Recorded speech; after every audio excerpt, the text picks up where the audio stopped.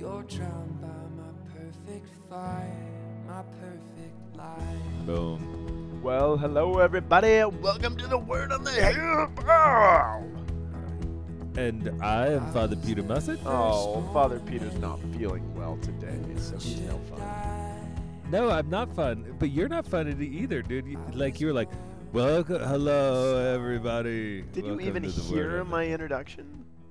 It was beautiful, but you And- sound sick. Well, we're both sick. That doesn't stop us. We're fighters. We're soldiers. Dude, we're soldiers. We're working contenders. hard for the kingdom, man. You That's better- how we roll. Believe it, we're still apart from each other. We looked at each other on the interwebs, but the internets. But For I'm like in 1 England. minute. Yeah, just for a minute. I'm in England still. I'm in Oxford at the moment, studying and writing and doing some research, presenting some papers and stuff. Father Peter's back in Boulder, feeling ill, in a hoodie, in his rocking chair. I'm sipping that's tea just how myself. we roll. Yeah, that's how we roll. I'm drinking water, and I have some sort of weird like elderberry lozenge in my throat. Red Bull No, dude, I'm not eating sugar anymore, man. at all? At all, nothing. And I'll tell you that it's totally insane because like I like tried to have some vitamin C the other day, and the number one ingredient on all vitamin C is sugar. Really? At least the vitamin C I had in the house. Well, I mean, some sugars are good. I mean, an orange is sugar. Well, yeah, I'm eating natural sugars. I'm not eating processed like cane sugar, refined sugar. Yeah, you ain't know. nobody got time for that. Well, except me. Ain't nobody got time for that. Well, and your tea. I did put sugar in my tea. It felt like a very British thing to do, to have tea with the podcast. It's very late here for me. It's very early for you there, so things are weird. Yeah, hey man, we're just in different time zones. I have to say that just recently, Pope Francis came out with a homiletic directory. Did he? Yeah, and it Were we goes through like. included? Well, no, this is the thing is that I was reading. I read the homiletic directory they sent out to this priest with like this mystery link or whatever. Okay. And like it's super awesome. It is like so good, and I actually feel proud of myself because I'm like actually thinking and willing with the church already before the church even asked for it. So like this podcast is helping people to institute the homiletic directory that Pope Francis has commissioned the church to live out. It's really sweet. So he should have cited us. No, dude, they could have put Lanky Guys into the homiletic directory, and it would have been totally epic. As like an appendix. Man, I can't believe Yeah. they didn't. Oh, wow. That's okay, dude. I'll call Pope Francis. He'll probably call me back too, which is the crazy part. No, he might. Yeah, so watch out. Watch what you say. Watch what we say on the Dude. podcast. He might be listening. If there Dude, was ever that a would be the chance of a best. pope listening, it's this one. If anybody ever wants to do a translated version of the Lanky Guys into any language at all, you let us know, and we'll give you advanced copies of our work by like 2 hours, and then you guys can translate I was it. going to say advanced copies. We're not very advanced in the production of these suckers.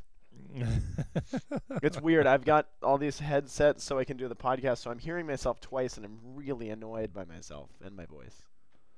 Oh man, well, why don't you turn down the one on the computer? Oh, I guess I could do that. Yeah, All right, dude. well, So while I do that, I'm gonna tell you guys just about one more thing. 'Kay. And Then this we're gonna goes to the heart podcast. of the podcast. 'Kay. Yeah, in paragraph 19 of the homiletic directory, 'Kay. it says this. It says that precisely because of the unity of the whole of Scripture, connections between the second reading can often be found with the Old Testament and the Gospel. Thus, the homilist insistently is insistently invited by the lectionary to see the biblical readings as mutually revelatory. boom. Boom! That's exactly the whole project of Lanky Guys. That is the whole project of the Lank. That's awesome. It is.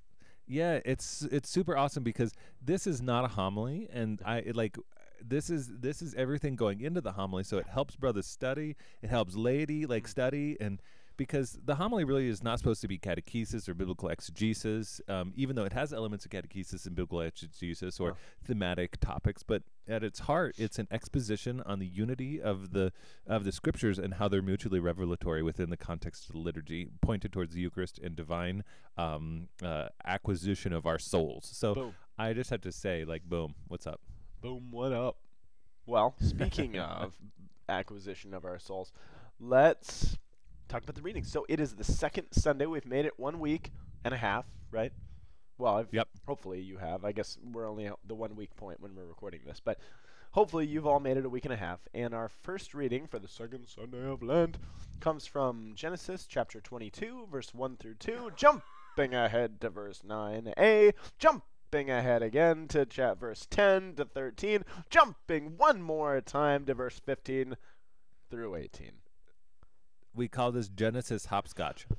Genoscotch. Wait, that sounds weird. That really does. That's going to be the name of a liquor that you can produce. Yeah, it sounds like a homebrew or something. Yeah. Then our psalm is Psalm 116, verses 10, then 15 through 19, really. So that's that's just kind of how they just did some stuff in the row. And our response is verse 9. Niner. 9 times. 9. Oh, Ferris Bueller's Day Off. I got it. Boom. That's now we're living, dude. You can't beat me. All right. Our second reading is Romans chapter 8, verse 31b through 34. Awesome. And then our gospel today is Mark chapter 9, verses 2 to 10, the Transfiguration, yo. Transfiguration. All right. Well, okay. Did you study? I did study. Okay. Me too. The common thread is eluding me at the moment. Well, this is the thing: is the Old Testament and the apostolic writing of Romans. Okay. Those two fit together really well, but then I have no idea how the ye old Transfiguration figures into this, except for there's a mountain. So there's a mountain in both cases. There's both a mountain. So maybe we can figure out some mountainous regions going on and stuff. But let's just jump into Genesis. Yeah. So the Genesis. So we had Genesis last week too, right? So the last week we talked about Noah. So we're kind of talking about the patriarchs here in Lent. Oh boy, excuse me, I coughed right into the mic. We're both sick. We already said that. Okay. Genesis. So we're looking at Abraham. This is kind of toward the end of the story of Abraham. And what we're seeing from Abraham is that well, how do I say this? How do you sum up Abraham, right? So he was this guy. God called him to leave his home, his family, his kindred, his place, and to go to a place that he hadn't revealed to him yet. So basically go rent the U-Haul, pack it with all your stuff, and start driving down I-25, and I'll tell you where to get off. It was basically what God told him, right? Oh, well, that was a soft laugh. Come on, that was hilarious. It's a hilarious analogy. Dude, you're so funny. I can't even handle it. Oh, hush. All right, so anyway, Moses. No, not Moses. I turned away from the microphone. I did laugh. Okay. Abraham is who we're talking about, in case you're wondering. Yeah, so there's Abe driving the U-Haul, and basically Abraham's story is this. God asked him to trust him with his life, and Abraham is asked throughout the course of his journey to so Abraham, our friend Tom Smith, excuse me, our friend Tom Smith always compares Abraham to a heart monitor at a hospital, right? So it's the constant up and down. So sometimes he's doing really well, sometimes he just does terrible. So he's constantly on this up and down motion with his fidelity to what God wants him to do. But here's the point of the story. God, why do I keep saying Moses? God asked Abraham at the beginning to entrust him with his past, so to speak. He says, I want you to leave behind everything that you have known. Leave behind your home, your family, your land, everything that you have known. I want you to give that over to me, and I want you to start moving. And then he asked Abraham to trust him with his present. And he says, you don't know where you're headed. Love me in this moment and follow me every step, even though you don't know where this is all headed. Follow me right here and right now.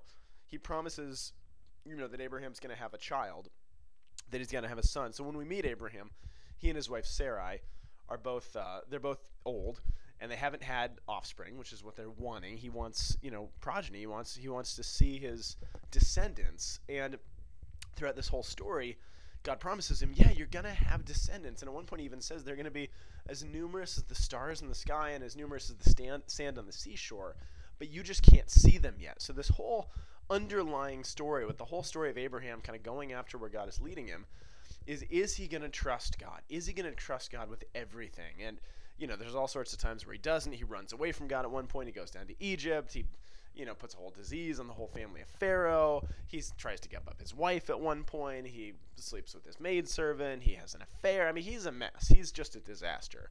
But through it all, God keeps kind of calling him back.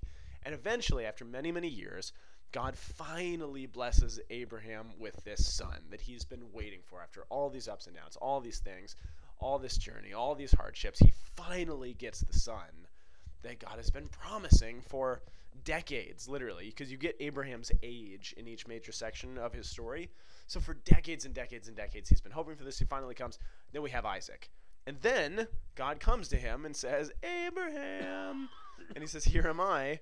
And then God said, take your son Isaac, your only one whom you love, the one you love, and go to the land of Moriah, and there you shall offer him up as a holocaust on the height that I will point to you. So basically, what's the story? God asked Abraham to trust him with his past, leave your family and your house and your land, trust me with your present right now, even though you don't know where you're going, follow me in my steps. Now, he's asking Abraham to trust him with his future. The son that you wanted, these descendants that are yet to come, all these things I promised you were going to happen. Are you willing to trust me even with that? Are you willing to hand all that over to me? And that's kind of our setup. Does that make sense? Absolutely. Absolutely. It's like so critical, this moment of surrender that God asks Abraham. Oh, it's huge. I mean, Yeah, go for it. No, you had something going. Well, I have a lot, and partially, I mean, this is kind of a long pass. So I don't know if we've talked on this podcast before, but you and I have definitely talked about this. So the deal is, we all most of us probably know this story, right? So Abraham gathers up Isaac, and he takes him, hey, we're going on a hike, buddy. We're going up to the mountains, and they go on this hike. And it's unclear if if Isaac really knows what's going on as they're on their way up the mountain. But here's the thing. As they're going up this mountain, on the top of which Abraham is supposed to sacrifice his son, we're told that it's actually Isaac who's carrying the wood that's going to be used for the fire and stuff. But here's the kicker of this whole story. I mentioned in the beginning that you can kind of go through Genesis and track how old Abraham is in each kind of stage of this story. And one of the things you find out if you kind of follow the ages of both Abraham and his wife Sarah very closely, that when Abraham takes Isaac up on the mountain to sacrifice him, I mean, the image I always had in my head when I was younger was this image of this older guy, this big strapping Abraham and his little bitty son Isaac, who he's going to take up there and he's going to do this. But the reality is, if you follow the numbers, Isaac is in his 30s. Abraham is well over 100, right? So you got a really, really old man and then a young, virile 30-something-year-old carrying a bunch of wood on top of this huge mountain. I mean, you have to kind of ask yourself, who would have the upper hand in this situation? Is it the 100-year-old man or is it the 30-year-old, young guy? And it changes the story a little bit. It does. And one of the things that I think is just really important even to say at the beginning, and everybody, we're really sorry about all the coughing for this podcast. Disaster. We're a disaster. Really are. But you know what? This is what you get when you listen to a podcast where we don't miss a week, ever. Yeah, exactly. And even across the pond. And so one of the things I think is important, I had the most intense experience of typology that I've ever had, particularly with this passage, where what we're looking at is an icon of Christ, a prophecy in action form about what we can expect with the Messiah. So everything that we're talking about is pointing towards Christ. So we're looking at a 30-year-old man with an old man, and we have an icon of what the Father is doing with his own Son. And that's we're gonna hit that and see this a little bit later in our readings today. But I think it's just super worthy to even get into it now, so that as we're looking and as we're examining and putting the context of this passage together, we have the opportunity to see Christ, because that's really at the heart of this whole thing is their faithfulness reveals the nature of God. And this is the whole thing. I mean, keep going on this. I mean, you have a 30-something-year-old guy carrying the wood for his own sacrifice up his mountain. I mean, the resemblance to Christ is uncanny. And the funny thing is if this is a funny story, I mean, you get to the top of the mountain and you have Isaac, who's like, all right, where's the animal we're gonna sacrifice? It's actually unclear. If you really read this carefully, it's unclear to me whether Isaac knew what was going on or not. I think he kind of did. I think he did have a sense of this. And Hebrews, the letter to the Hebrews, this is really interesting. It actually gives this kind of a commentary on the story. And it tells us that, according to Hebrews, Abraham actually believed, while this was all going on, that God had the power to raise Isaac back from the dead. So you have a 30-something-year-old guy hauling the wood for his own sacrifice on the mountain, the potential for him to be killed, but Abraham's belief that if he is, he will be raised from the dead, which I find a really, really profound image. I mean, really, so this story has always bothered me a lot, and I've never been able to sort of reconcile and understand, okay, why would God do that? Great. He spared him at the last minute, and he provided a ram or a lamb to be sacrificed in his place, which is great, and I see all the typology there, but geez, why make this guy go through it in the first place? I mean, is it just to trust? Is it okay that Abraham was willing to kill his son? What do we do with all that? And Yeah. I had to change my mindset from not just, okay, what a mean God is being, why would he do this, to, well, wait a second, what's happening here? Could it be that God is allowing Abraham, he's not just making him do something bad or mean or weird, but he's allowing Abraham to actually enter closer than any other human being, perhaps, into what the God of the universe is actually going to experience. Yes. In giving his only begotten son up on a mountain to be sacrificed, that he's letting Abraham in on that emotion, that feeling, what that is like. And the only difference in the two stories really is that there's no hand that stays the sacrifice on Calvary, right? There's no replacement. It actually is his son. But this isn't just it is God providing the lamb that is promised from Abraham. Yeah. And that's the thing that I think is just absolutely critical for us to recognize and to embrace. Yeah, absolutely. That's the biggest thing. Yeah, totally. So there you go. Yeah, is that and what's so cool about this is like I am watching and seeing Israel knows of this promise. That's why all the temple sacrifices, in a certain sense, are oriented towards God providing the lamb. Yeah, absolutely. And that you've created my segue into the Psalm, because I've struggled with the Psalm a little bit. So Psalm 116, I will walk before the Lord in the land of the living. I mean, you can kind of glean some face value things. I will walk before the Lord in the land of the living. Abraham's whole vocation, which he fails at often, is to walk before the Lord. That's what he's asked to do in the land of the living. I mean, he's got this trust. Again, if the author of the Hebrews is correct, there's this trust that God could even raise him from the dead, because he's not a God of the dead, he's a God of the living. So keeping that focus. But here's the thing. The way the Psalm 116 sort of works, it begins with this. I tried to take it apart grammatically this last week and try to get to the original languages. Yeah. Just a little. And what it actually says, the first line there says, I believed. And it doesn't just say, I believe. Well, it does. Okay, I'll cut to the chase. What it says is, I believed, and grammatically speaking, it has no object. It's a very weird little phrase. It just says, I believed. Later on in the psalm, it says, I loved. Or actually earlier on. So there's these two kind of emblematic verses that pop out of Psalm 116. I believed and I loved. And scholars have been really confused by those, because, again, they're sentences that have no object. I believed in what? I loved whom? I loved what? There's no object to those. It's purposely sort of left blank. And the reason I think that's a neat little application, again, I don't know if the wisdom in the church, I don't know who's putting these together, but I think it's fascinating that those two kind of emblematic passages from this psalm speak to the fact that we are called to believe even when we can't quite see the object of what we're believing.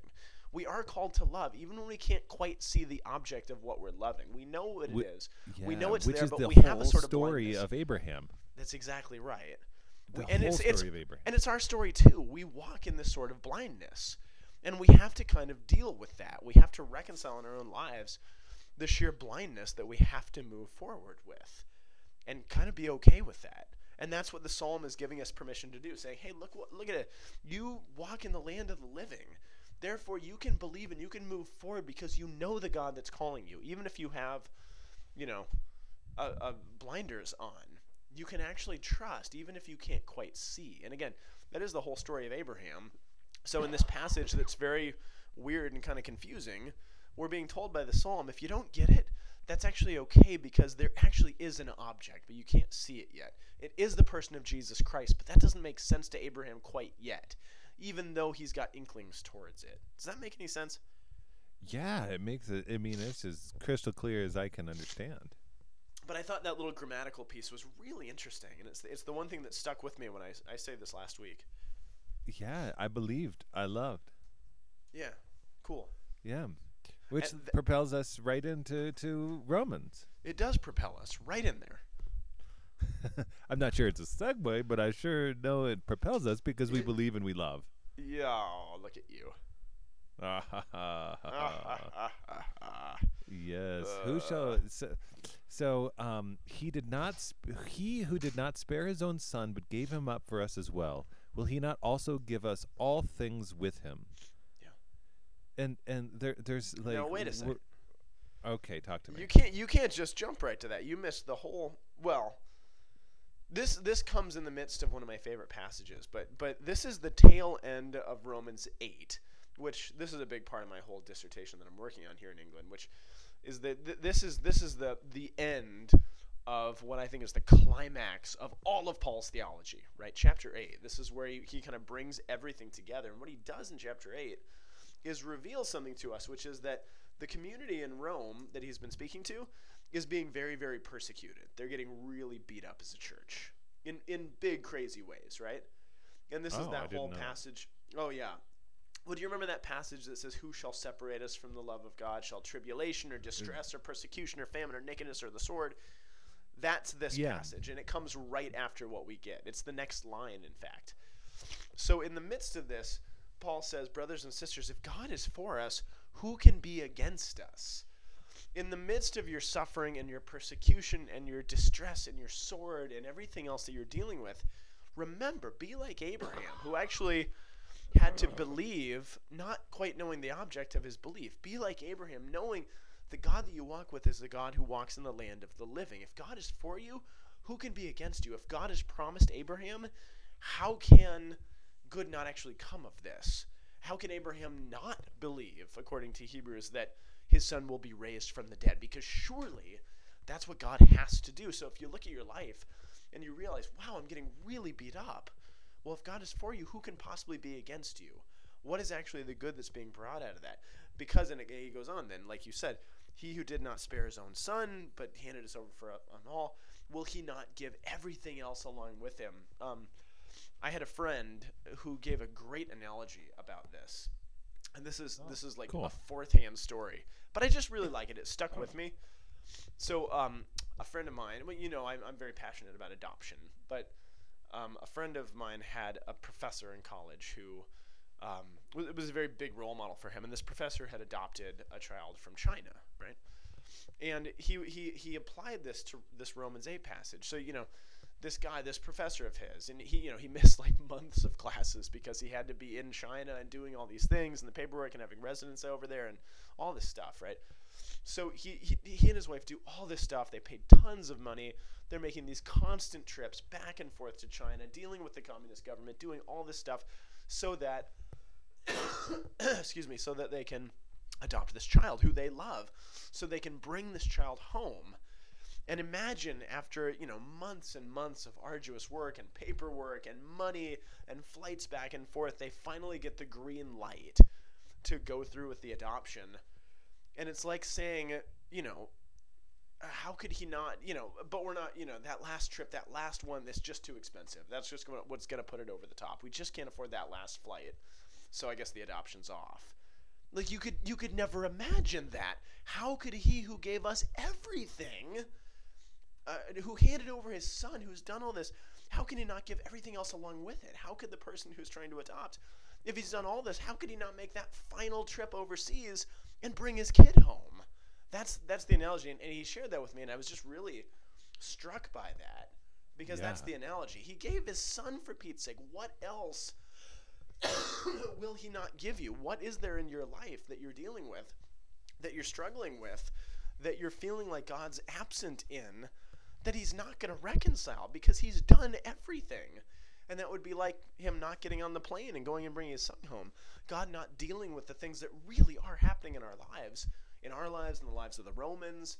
All this stuff is like God not getting on the plane and doing the rest of the job. That's absurd if you actually understand what God has done for us. That's a really beautiful analogy and a Isn't that really kinda cool? great way to understand how the salvation that is really coming to us is wrought in a full way as we come to Christ. Yeah, it's just putting the icing on the cake, kind of. Yeah, absolutely. Not to make our struggles trite, but Well, because it becomes encounter. This is the thing: is that that last final moment, all the preparation work and all those things, and then the intense interpersonal connection that then flows out of that is really beautiful and powerful. yes. Yeah. Yeah, So I think that's kind of cool. me too. Which propels us Propels up onto us, another mountain. to the To another mountain. Transfigurazione. Yeah, to the Yeah. second mountain, the second peak of the Transfiguration. Ooh, the peak of the reading. Yeah, You better believe it. We are a disaster, you guys. Sorry about all this, but geez. yeah, I We're know. trying to hold it together. I'm like I'm doing all the oregano oil that I can possibly get into my system, and I've had I'm every like- cough drop in the city of Oxford, I think. I've had so many. that's a lot of cough drops. Do you not have one in now? No, I finished them all. Oh, I have one, but it's oh, that sucks. I'm sorry to hear that. I'm sipping tea, though, so it's okay. Okay. Oh, so that's good. Yeah. Mark chapter 9. Man, which by the way, the homiletic directory actually goes through all of the Gospels for the Sunday of Lent. They didn't have time to go through all of the readings, yeah, and Wow. it kind of draws out a bunch of different points to talk about. Like, and one of the main ones that I saw is because the 40 days of Lent are oriented towards Easter, everything is moving us in that direction. That because of that, we are the Transfiguration. We're being pointed out towards what Easter is going to be, is the revelation of God in its kind of full glory. Cool. Yeah, and it prepares the awesome. elect to receive the sacraments of the of initiation, which is awesome. That is cool. Yeah. Nice. Well, then let's throw our take onto it. Let's take it up. Okay, so here's what we have to do. We have to think like the church and what the church is telling us. And so really, in a certain sense, what we have to do is take what the church has given us and conform our minds to it. So what we're seeing here is, a first reading about Abraham taking his son up on a mountain to be sacrificed, where God will spare him in a way of prefiguring what he's ultimately going to do for all of us. Dude, And I then just the got church it. is okay. I just got it, but keep going. Yeah, but yeah. then the church is saying you need to read that in light of the transfiguration of Jesus, when Jesus goes up on a mountain with his three closest disciples, and is transfigured and they see Elijah and Moses, the prophets and the law, and the embodiment of the law and the prophets there with Jesus, talking to him, talking about his own crucifixion. So the church is saying you need to read the story of Abraham in light of this. All right, go for it. Okay, so what the church is doing, last weekend we had Jesus' first announcement of his passion. So what the church was is that the first doing, one? yeah, and so what the church is doing is in some sense the first reading is almost tied to last weekend. Is that what we're doing is we're getting a wider, longer segue. So we're saying, yes, the passion leads to the resurrection, to the transfiguration. Even though the transfiguration temporally is out of time, it helps us to actually point towards that.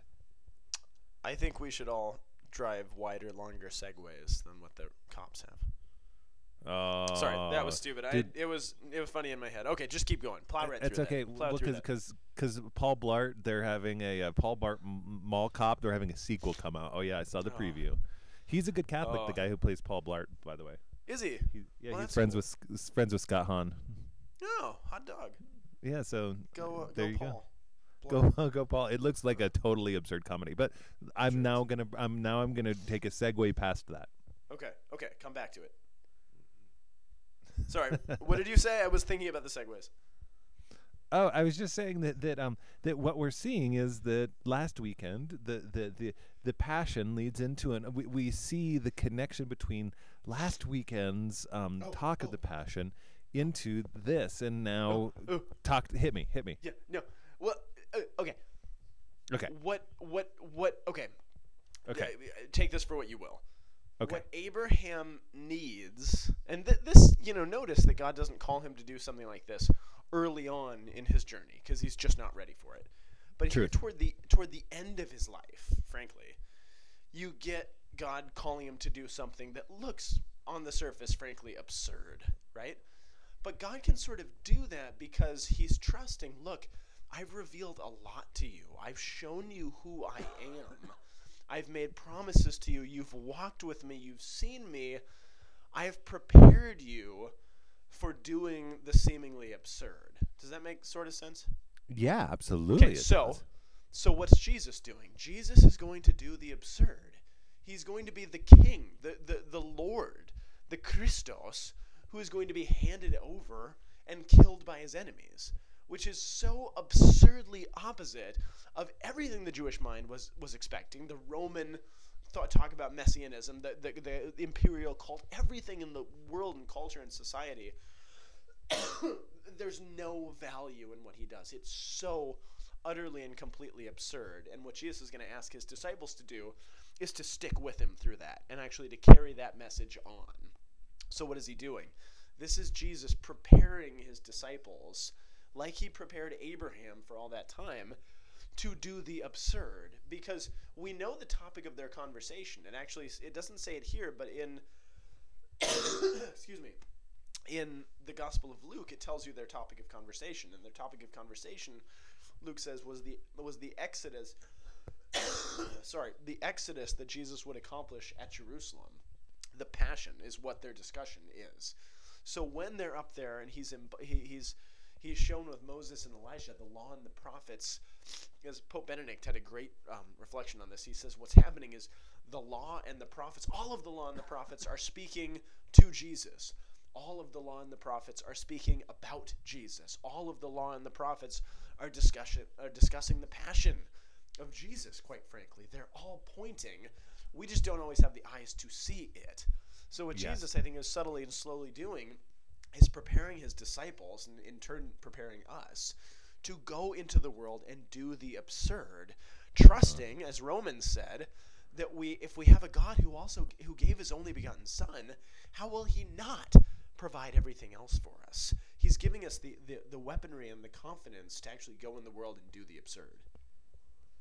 That's awesome, and it's also so true about what's being asked of the new entrants into the church, of those in RCIA and of us all together. Yeah. Good point. Good connection. Ooh. Yeah, that came at minute 33.33 seconds of the podcast, by the way. Yeah, baby. 33 minutes, 33 seconds, baby. Boom. Dude, that's awesome. That is. I mean, I don't know if we can even say anything more. I don't think there is anything. Anything we add on to that will just be something stupid. I can guarantee that. That much I know. Well, gosh, everybody, thank you for joining us on a dual across the pond sick day for Scott Powell and myself. Yes, indeed. And like us on Facebook, send us a message. Thank you for those who have sent us a message. So sorry if we haven't gotten back to you quick enough, but we'll get back to you as soon as humanly possible. Your call is important to us. It will be answered in 25 days. No. We love you guys. We love you. Sorry about the coughing, and keep it real. Don't fake the funk. Don't fake it. And check out our one of our sponsors, Veriboom. Great Verbum. software. I've been using it writing my dissertation. So you can write a dissertation, you can write a podcast, you can write a homily with it, you can do whatever you want. I'm using it as my Bible as I'm here, and I don't have my physical Bible. So it's fantastic stuff. Check them out. Link 50% off with the coupon code LankyGuys. And I have to say that and I love it. I mean, you guys, Scott Powell is way more advanced than me in his studies, and I'm a little bit more elementary, and I like studying in a totally different way, and yet it accommodates both of us, and it is really profound. It can hook you up with deeper knowledge no matter where you're at. So, and if you're sorry about my dangling participle. That's fine. And if you're a student at Franciscan University and you're trying to get a date, Verbum is a great way to find a good pickup line to ask a girl out because they love that stuff. Anyway. Okay. We'll see you next week, you guys. God bless you. Farewell. Bye. The Word on the Hill is a production of the Aquinas Institute for Catholic Thought here in beautiful Boulder, Colorado. www.thomascenter.org. You can also send us an email at lankyguys@thomascenter.org. See you next week.